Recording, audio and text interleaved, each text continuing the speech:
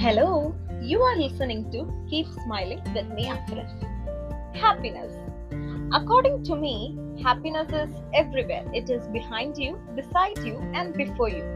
But we people only have the habit of only looking down the phone, down the road, as everyone says.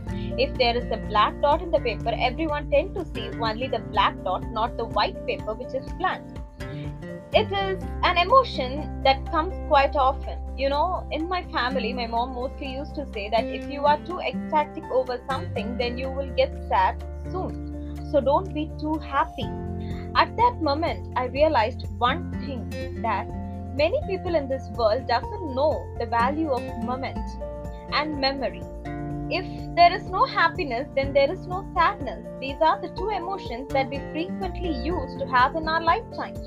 So remember one thing in life: if you are happy, then enjoy that moment to the fullest. If you are sad, then have some pain for quite some time, since each and every moment that you are spending in this world has a value and a lesson.